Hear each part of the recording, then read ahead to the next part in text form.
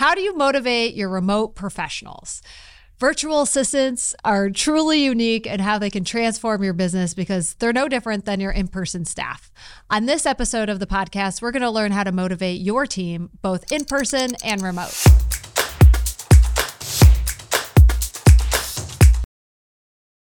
Welcome back to Bootstrappers, a podcast that helps entrepreneurs scale their business with remote teams. I'm your host, Gwen Aspen, alongside my spouse and business partner, Jeremy Aspen of Adequim, where we've helped hundreds of companies with highly skilled virtual assistants.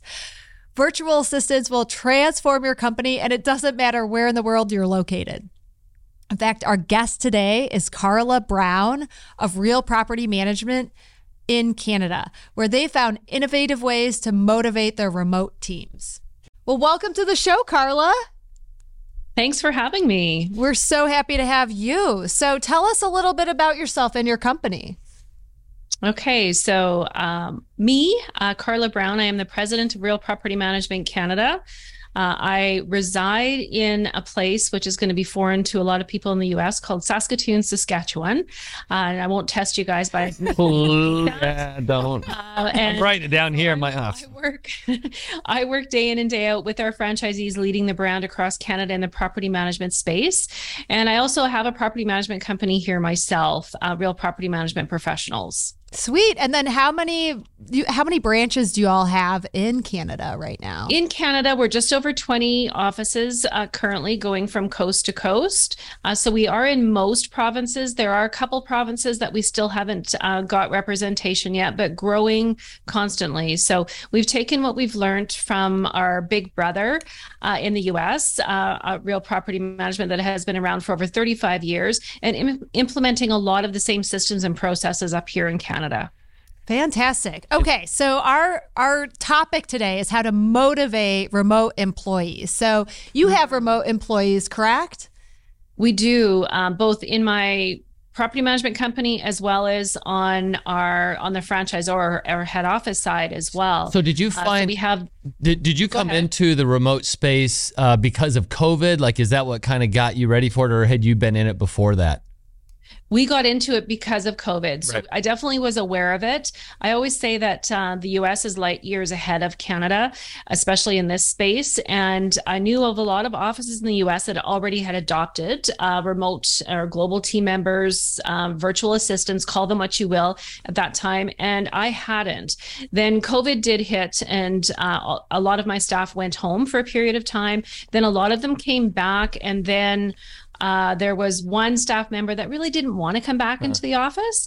And so she worked from her home, remote, but here in the same city. So then she was actually venturing off. She was a photographer, but is what she was. And she was doing this working full time for us as well. And she was at a point where she wanted to launch her photography career. So she was leaving the company. And I was like, not sure I want my phones to come back into my office now. It's kind of quiet around here. Yeah. So why don't we now look at bringing in a remote team member for that role? So that's how it all started for me. And then when I was working with our head office team, well, my whole team is remote, quite honestly, but they're across Canada. And then we also started to hire globally as well. So I have 3 that work on our home office team as well that are global in nature, handling a few different tasks. So what are the jobs that you have your global teammates doing?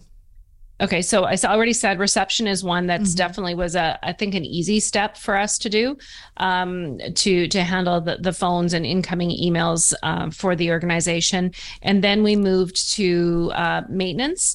So we have somebody who handles our after hour call center, and we're just building that out to spread that across Canada as well. So and the person that has been working with us for over a year in that area will lead that. So she will now become the lead of other global talent that we hire to work in that space. Bookkeeping. We have back office support for our offices, and we have a VA in that area that does a lot of the data entry, bank recs, anything that somebody in that bookkeeping role would do. And then we have one that also does graphic design. So besides the positions where you have to have feet on the ground, that you physically have to go from point A to point B in the community or market that you're working in, could essentially be done by somebody else. Yeah. It could be anywhere. So what was the hardest part about getting started for you? Was there the mindset? Okay. The mindset. Yeah. Tell us the more mindset. about that. The mindset that I had of it is because I had created a culture in my office where we were a very close-knit team, where all of a sudden I was worried that pieces were going to be lost, that conversation wasn't going to be happening as easily. And how do I create this culture now that people aren't around me all the time? Mm-hmm. Or around the team all the time. Do tell. And- This is what we want to know. That's what everyone wants. So that's where COVID changed the mindset. So a lot of us had as business owners is that you actually could have culture. You just had to work at it differently and bring your remote team members in to what you were trying to formulate. So I won't say it's been easy. I mean, it's definitely been a learning curve for me and some trial and error. But that was probably the hardest part to get started, Gwen, was just like, how do I do this and be effective? That I didn't want to have a remote team member that was sitting in another country and not feeling like they were part of what we were accomplishing here. So That how was a did fear you that promote your culture, that tight-knit feel with your remote teammates? What are some of your secrets? and I don't know if they're secrets, but I learned from others in the space too. So talked to a lot of people who were doing this and realized that the way we were going to have to do it was very similar how I kept the team together when we were hit with the pandemic and people were forced to go home for a period of time. It was that we had a meeting every morning. We had coffee together. We talked a little bit about what was going on in the day, if there was any problems that we had to solve. And then also a lot of like, what did you do last night? And trying to get that personal connection in there as well. And we don't meet every day anymore. We meet on Mondays to do a huddle, and we talk about what the priorities are for the day, what happened over the weekend. And then we recap the week in a longer meeting where we go a little bit more in depth. And in there, I always make them start. Every team member talks about a positive professionally and a positive personally. And that professional is that we can make sure that if someone had a bad week, they could dig deep and find a win, because that's important. And also that from a personal level, we start to get to know each other. So it didn't matter where they were. Like I said, my home office team is completely remote. So I've had to try to build culture with them in a way that keeps them motivated towards the company goals. So the huddles, they're just on Mondays and Friday. Did you say how many days do you do it? Now Monday we do a huddle, and then on Friday we have a longer team meeting, and that's where we really dig into the monthly goal, the weekly goals, the monthly goals, the quarterly goals or rocks for you traction people, and that's where we talk more about what's going on in the organization, if there's anything we have to solve, and making sure we're all staying on track. So no matter who you are in the company, you have goals and targets that roll up to our company goals and targets. We want everyone, no matter where you live, to be part of what that looks like. And I think that's really important for anyone who hasn't made the leap into remote team members, is that you treat them like any other team member. That was what they I was are a gonna human being. They want to be part of something. They go home and talk about their work to their family, just like any one of us. And we have to recognize that they are no different, even though they're residing somewhere else and might talk a little bit different than us sometimes. Yeah. So for you, at some point you had identified that was true. And I know that we've spent a lot of time trying to tell our clients that they're not, especially in the past, but that these people that you're hiring, they're not widgets. They're not just chess pieces that you can move around. They're sentient humans that you have to treat Which like. sounds so dumb. It sounds like a dumb conversation, but you have to have that conversation because we were socialized to think differently. Maybe. Yeah, we have a we all kind of feel a part of our own group, right? Like Americans versus the Mexicans, and of course here in the United States we have somewhat of a negative connotation of Mexicans to some extent that's permeated our culture. So that leaked into what we do, obviously. Yeah. But so at one point, well, I could tell you some stories, but I guess I'm more curious about at what point did you kind of get past maybe any sort of, your innate proclivity to treat them differently and identify, well, no way, so we just got to move forward with this. Did you ever have that? Not so much treat them differently. I think I probably treated them more fragile in the beginning. Is that, just like, what did they know about property management? What did they know about Canada?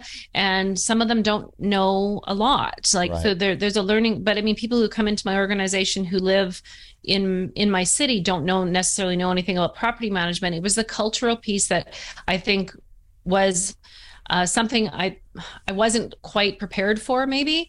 And that was more like, okay, now we don't know much about you, but you don't know much about us either. So let's make this like, how do we make this so that we can actually learn together?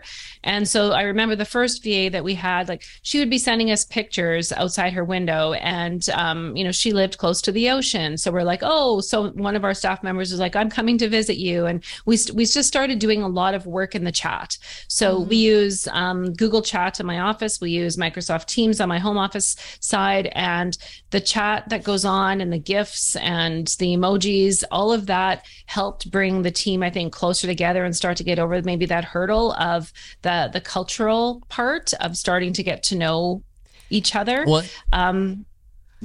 So one other, like on the maintenance side, just something that we did, we would bring some of our employees up from Mexico into Nebraska for the winter, because turns out the winters in Nebraska are a little bit different than the ones in Cancun.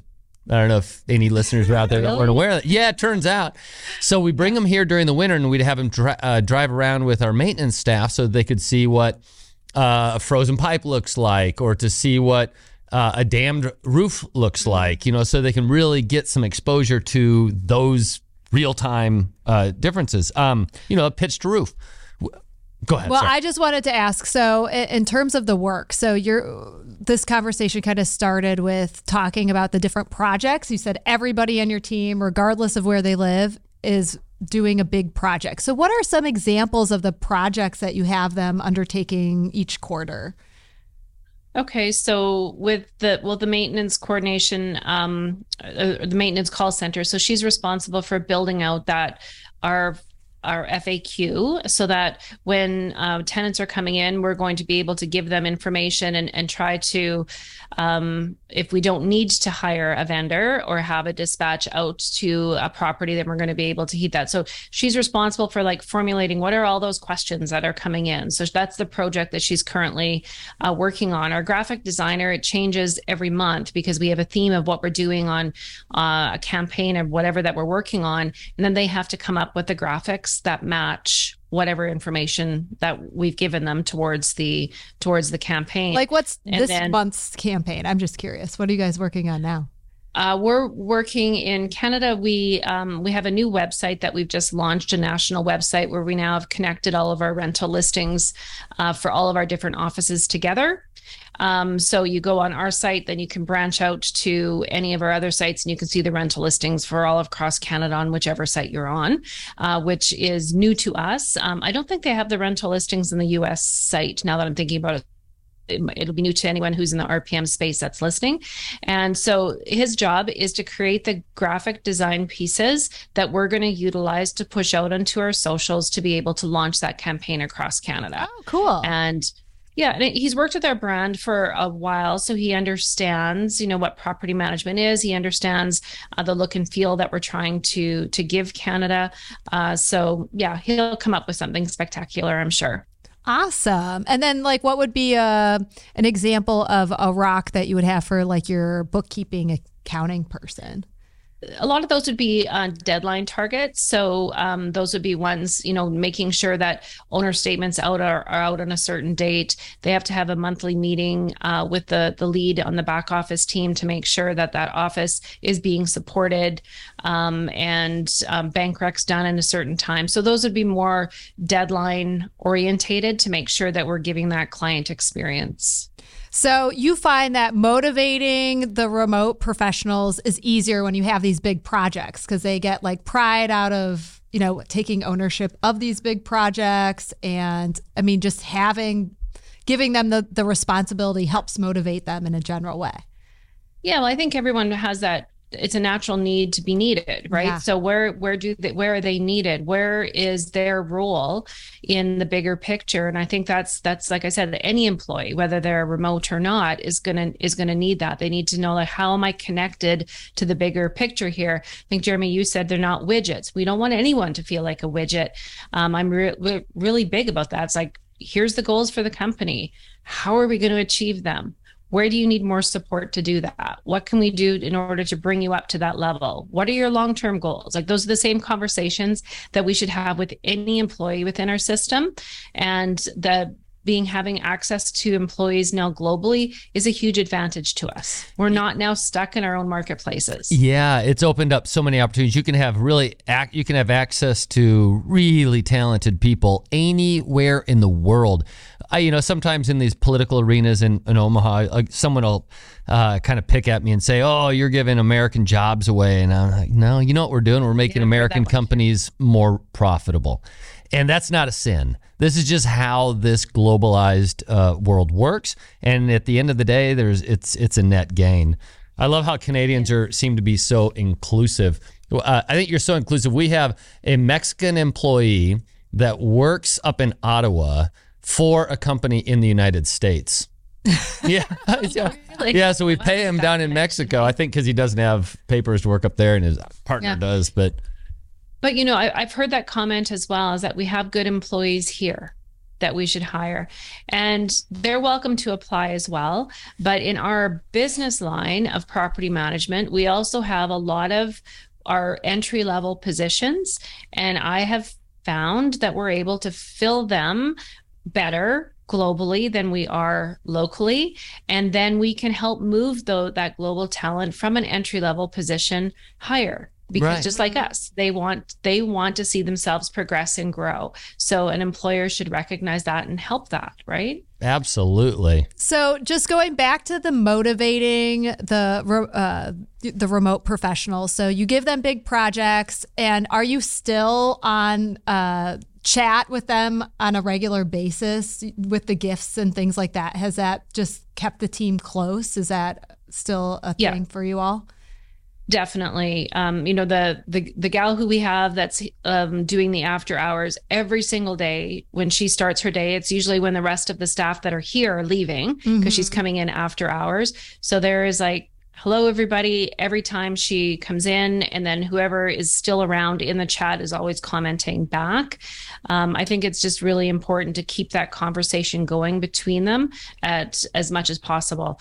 I encourage it with my own staff as well, although some days maybe gets a little bit carried out of hand, too many gifts, but I'm not in there as much as what the staff is. But it would be the same if they were in the office and walking by each other's office all the time, or having a conversation. We want to keep that same type of feel. At least that's important to me. Other employers, they may just want people to work very siloed, and I'm not saying there's anything wrong with that. That's just not the feel that I want for my company. Well, and I do think people do need that connection. I'm a hard driver individual, but I do I'm managing the marketing team right now, just because that's a big initiative for us. And I do just make myself, and I enjoy it as well, but take 10 minutes at the beginning of the meeting to connect, because that's really the only interaction they're going to have that's in person, because marketing is such a solo work. It's not like you're on the calls or on a bunch of meetings. And so I think that personal connection and that 10 minutes is worth the investment, because when they feel connected to the company, they want to stay. They feel like it's personal. And so sometimes if you're a driver person, it seems hard, but I think it's worth the investment. It totally. And I think I'm probably a lot like you in that way. It's like, we have things we have to accomplish. So it's not that I want them just to sit and talk to each other, but it's important that they have that feeling that they matter. Yeah. And you can only get that across if you have those types of conversations. And then here's your job. So you know what you have to produce, everybody, global or not. So now figure out how you're fitting that in, right, to get the work done. Yeah, you're not trying to parse out what it is to be human, put that outside of your workspace. It's all involved. I mean, you're a human, you're an employee, you're busy, we've got all these things that are applying pressure to us. Just accept the fact that we're all human. And at the end of the day, you know what's super cool about it? And we've had this experience. Some of them end up being your friends. Yes. We have a lot of friends down in Mexico right now, and it makes our lives better because we see different cultures. My daughter, our daughter went down to Mexico with me, I don't know, a month and a half ago or so, and she got to go around our offices and meet some of the employees, and she's practicing her Spanish, and it's just making our lives better. So I think when Gwen and I met, you were heading down for a Christmas party. Yes. Oh my gosh. Mexico. Those are so much fun. She's still hungover. She doesn't drink. The other thing I just want to talk about is that building the trust. So when you create that relationship that's personal, then when something bad happens, right? Like you need to give someone feedback, you have this goodwill built up where they trust you, they know you're a good person. And I feel like the feedback lands better. And so that's where the personal relationship is actually more efficient to the long-term gains. Would you agree with that? 100%. And the same thing, if something is going wrong, you need to discuss it with them just like you would with any other employee. And I think the other thing that I would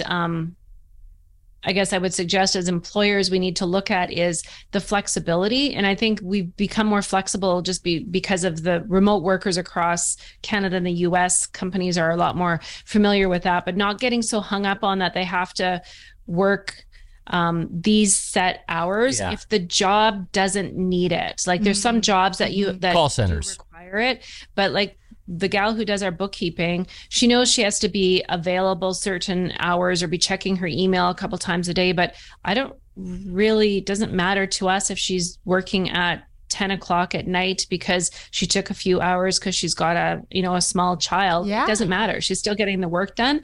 And so we have to wrap our heads around that, where we're so used to people like walking into an office at the beginning of the day and walking out at the end of the day.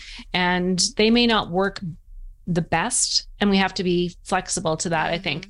And then just like you already talked about, those open lines of communication will help you get over that. But and I know that we have to get going here, but there's one little story that reminded me of when I was growing up. Like the idea that the discipline of somebody being at work at a certain time is a little bit antiquated. I was in high school, and it was my senior year. It was the last semester, and I decided I was going to learn Spanish. And by the end of that semester, I had learned Spanish. I was speaking Spanish pretty fluently, and I got a C in the class because I never did the homework. And I did my own homework, and I got straight A's in all the tests. And I asked the teacher about it. She says, "Yeah, but you didn't do your homework." And I was like, "Yeah, but I learned the language during a semester, and you gave me a C, which would ruin my chances in any good college if there were any chance I was going to go to a good college, it would have been ruined." But my point with that is that it's not necessarily that, being somewhere at a certain time is what brings value to your company or to yourself in that instance. It's what you're doing when you're, to make yourself or the company you work for better. Yeah, for sure.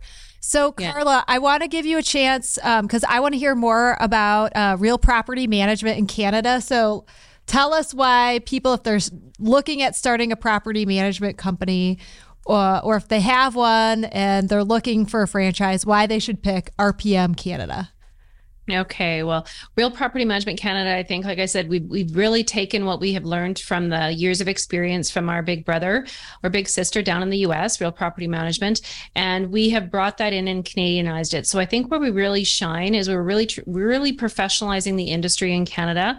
A lot of systems and processes, workflows, automation in order for property managers to really grow their business and scale it so that they're profitable really early on in the process, and they are able to grow it. We see a lot of property managers who only want to do X amount of units because it's going to be too much work if they add more units. Yeah. So it's like, how do we get them over that so they can understand they can continue to scale and build a very, very profitable business there? And then I always talk about the power of the network or the community within the RPM system. And that's where I think we really do shine. We have a very collaborative community of offices that are willing to help each other. So no one is ever feeling like they're on their own. It's that old franchise saying, you're in business for yourself, but never by yourself.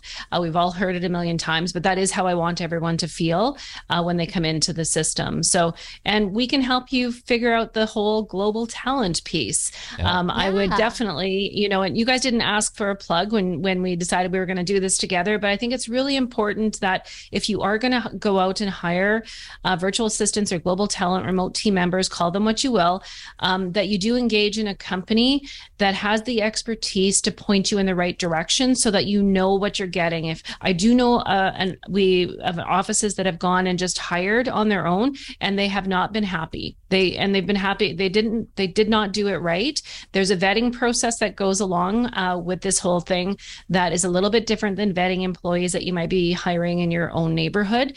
So I would definitely encourage people to look at your company, making sure that they're setting themselves up for success right from the beginning. Because if you have high churn, it's very expensive. Oh, so very expensive. You can prevent all of that by just having a partner who's been doing it for a while. Hey, that's us.